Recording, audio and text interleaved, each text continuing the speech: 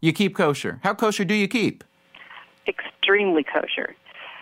We allow no non-kosher foods into our kitchen, our refrigerator. We have 3 different sets of plates plus another one for Passover. The whole 9 yards. What's your relationship with bacon? It's secret and illicit, and I think it was probably the first thing that I started cheating with. You cheat with bacon? Again, not in my own kitchen, but I'll go out and I'll order bacon and pancakes. But at home, it would be simply pancakes. Now, does your husband know about this? He knows. He's very forgiving. He knows because you tell him, or because you come home with the scent of your lover on your lips? A little of both, I have to admit. So you're not really faking it with him, correct? Correct. We don't tell my mother-in-law.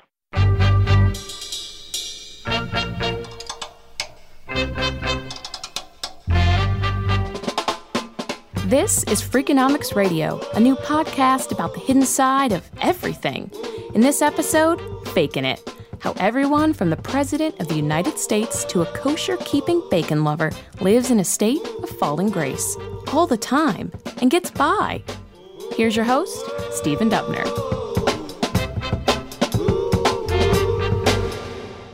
If the human psyche were a big map, nestled somewhere between the sea of cheating and the valley of lying, you'd come to the kingdom of faking it. I know what you're thinking. You're thinking, not me. I don't fake it. You know what I'm thinking? I'm thinking President Obama used to tell himself the same thing. Our story begins in March 2008 on MSNBC's Countdown with Keith Olbermann. This is somebody who I have known for 17 years, helped bring me to Jesus and helped bring me to church. And he and I have a relationship. He's like an uncle who has talked to me not about political things, not about social views, as much as about faith and God and family. And he's somebody who is widely respected throughout Chicago and around the country for many of the things that he's done, not only as a pastor, but also as a preacher. But that pastor, preacher, and uncle to Barack Obama was the Reverend Jeremiah Wright. You might remember some other things Reverend Wright had to say, that America deserved the 9/11 terrorist attacks, or that blacks shouldn't say, God bless America. They should say, God damn America. When videotapes of those sermons were made public, they got Obama in a lot of trouble. After the videotape surfaced, the biggest question that Obama faced was, how did you sit in church all those years and listen to these sermons? This is Mark Halperin of Time magazine. He's the co-author, along with John Heilman, of Game Change, the definitive book about the 2008 election. How could you not have stormed out? How could you have spoken approvingly of Jeremiah Wright on the campaign trail, borrowed from one of his sermons the title of your book, The Audacity of Hope? People were confused by that. It did not seem like Barack Obama would sit quietly and listen to those sermons, and yet there they were on videotape week after week. And Barack Obama was faced with a choice, as was his campaign, because the answer was not something they could say. Listen carefully to Halperin here. The answer was not something they could say. The answer was that the Obamas had not been regular churchgoers, to say the least, during the period of these sermons. After their daughters were born, like a lot of people of their demographic, they stopped going to church, except on rare occasions. That was the answer that would have solved problem A, which is, how did you listen to all these sermons? The answer was, we didn't, because we didn't go to church. But giving that real answer would have created problem B, which was, how are you someone who has put himself forward as a man of God, who's put faith so central to the campaign and sort of your reason for being in public life? How could you not have gone to church all those years? So faced with solving problem A with the honest explanation, the campaign decided not to give it because they didn't want to create problem B. All right. So we're shocked to learn that a politician fakes piety. But Obama got caught. The best way out of the Reverend Wright trouble would have been to say, hey, I didn't actually go to church all that much. And that would have been worse. Because here's a man whose faith became an enduring issue. Remember him talking about the bitter Pennsylvania voters who cling to guns or religion? Or all the voters who were sure that Obama was a Muslim? Admitting he'd faked it all along would have hurt Obama's image as a devout Christian. Somehow, he managed to fake it all the way to the White House. We remain a young nation, but in the words of Scripture, the time has come to set aside childish things. The time has come to reaffirm our enduring spirit, to choose our better history, to carry forward that precious gift, that noble idea passed on from generation to generation, the God-given promise that all... So politicians fake Christianity. Jews fake keeping kosher. Is this immoral behavior, or maybe a sign that the binds of religion are too tight? Here's a guy whose name, well, his fake name, is Brian.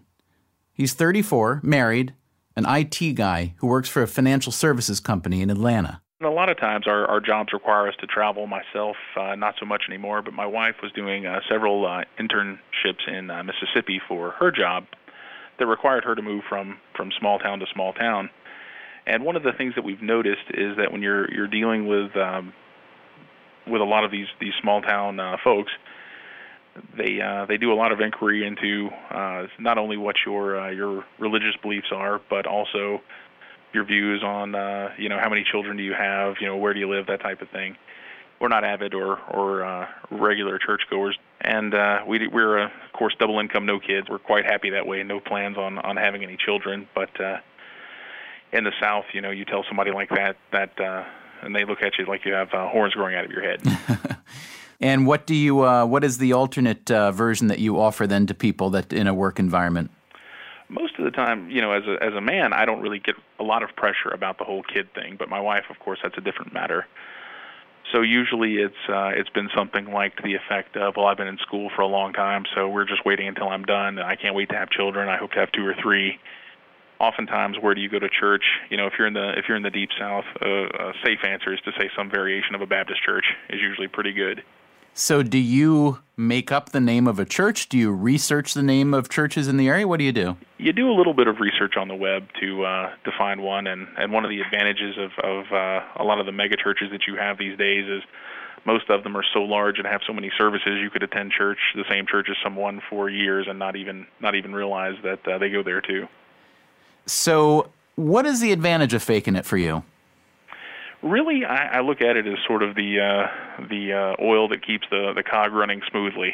I mean, honestly, most of the time when you're in a place for a short amount of time, you have an objective you have to accomplish pretty quickly, and you don't really want to stand out. You don't really want to make a stand and challenge people's beliefs. You just really want to be pragmatic and get through it as best you can. So it sounds like you and your wife are pretty accomplished fakers. Now, do you feel anybody's being hurt in the process? I really don't think that they are. I've thought a lot about this at times, and to me, it's no different than taking up golf.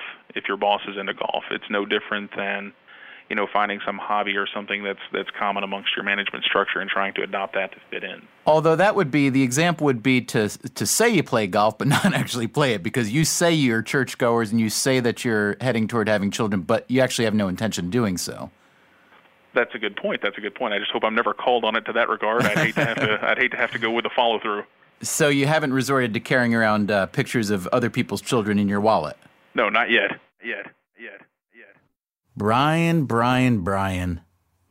I know people who think they're faking it when they wear a push-up bra, when they tell their Nana how much they love her pot roast.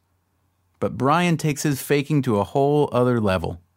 He researches his fakes in order to get the maximum mileage out of his lies. Mark Halperin's book, Game Change, was mostly about the Obamas and Clintons, the McCains and the Palins. That's a whole lot of faking right there.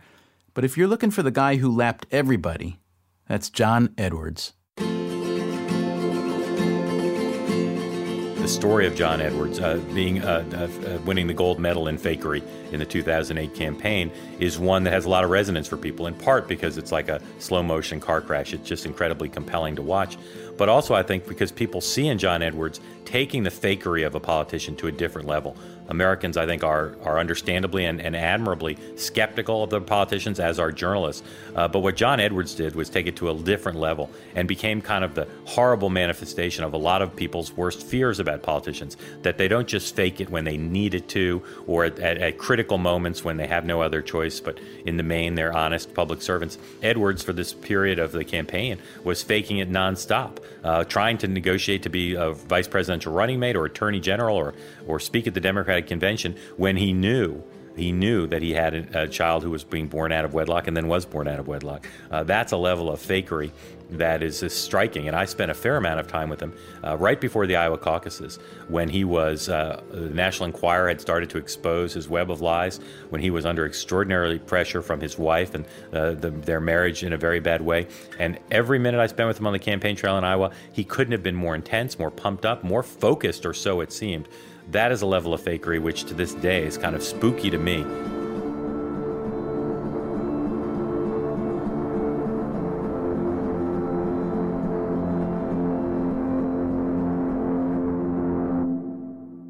Well, I'm Bill Miller. William Ian Miller is the name on my books, and I'm a law professor at the University of Michigan.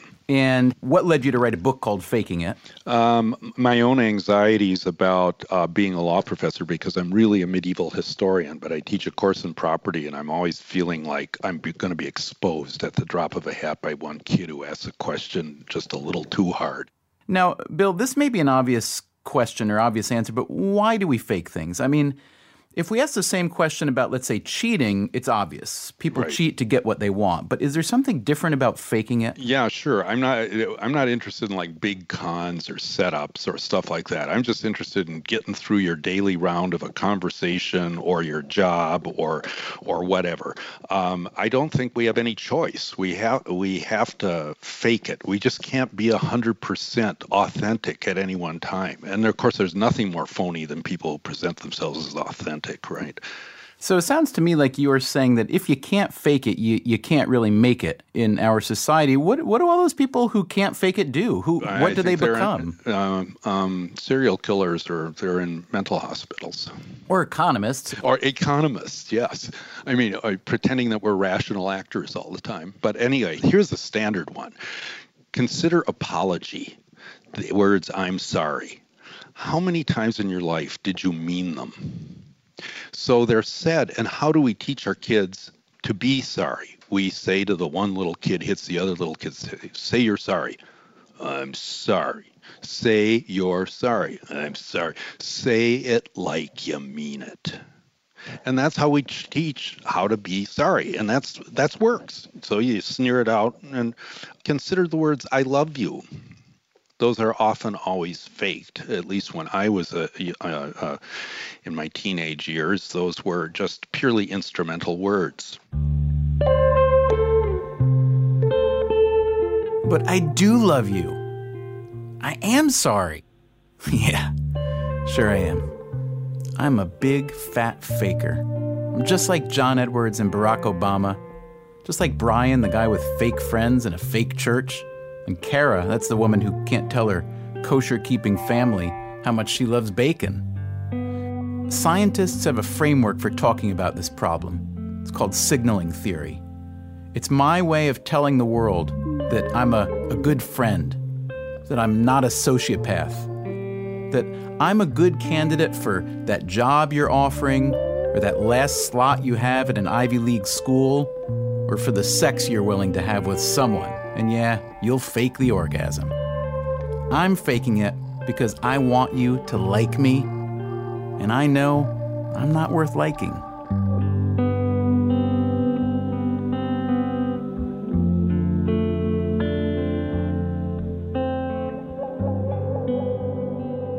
Well, no, we're all like that a little bit, aren't we? I mean, we all like that to get through the day.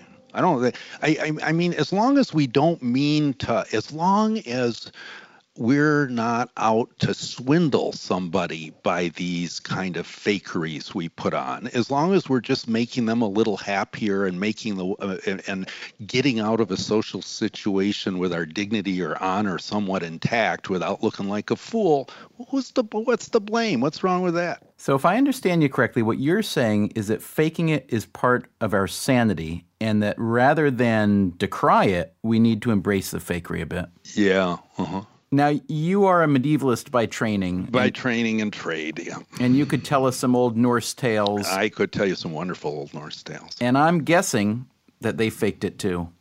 Well, that's actually where I got interested in faking it, was how do these guys who are, in this culture of honor, where the stakes are high. I mean, your honor is on the line all the time, and it might have to be backed up with your life, or you might have to fight. Well, not everybody can be the toughest guy around, right? Not everybody can be blessed with courage. So how do you fake looking tough enough that people at least will let you get by with your honor intact? And you better believe that they were a highly anxious people. They were nervous wrecks. What if we instituted a fake-free day, 24 hours, where everyone in America was allowed and obliged to not fake it? Do you know what the homicide rate would be on that day? A wee bit higher? Yeah, I'd say so. I'd say if you actually gave voice to all your transient sentiments, you'd be dead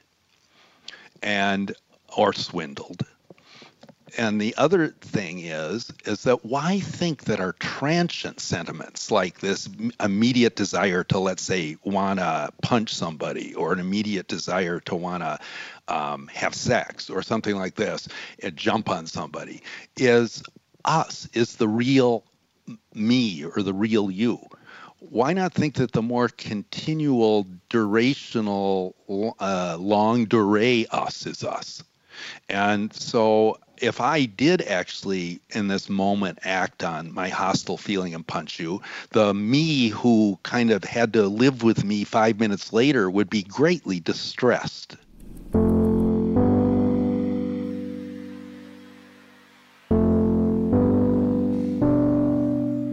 I don't know about you, but when Bill Miller started talking, I found it pretty depressing. The idea that we all fake it all the time in just about every realm. Who could be happy about that? But he's pretty convincing, isn't he? The way he sees it, faking it isn't only part of our socialization, it's part of our civilization.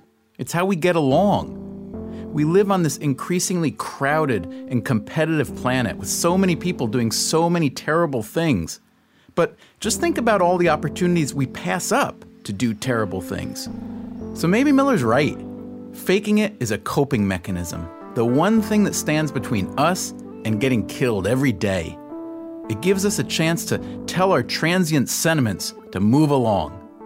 We're civilized people, damn it. Even if the smell of bacon does make us act like animals.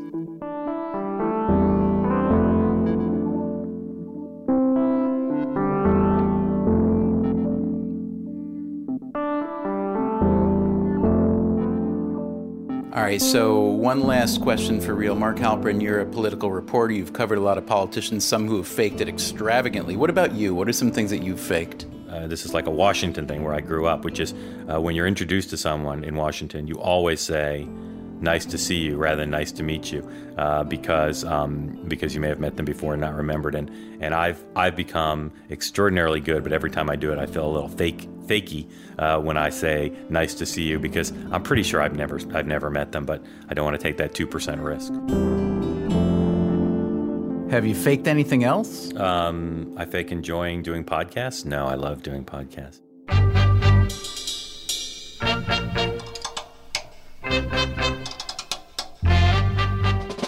This episode of Freakonomics Radio was produced, honest to God, by Stephen Dubner with Amy Machado. Subscribe to this podcast on iTunes, and you'll get the next episode in your sleep. Go to Freakonomics.com to read more about the hidden side of everything.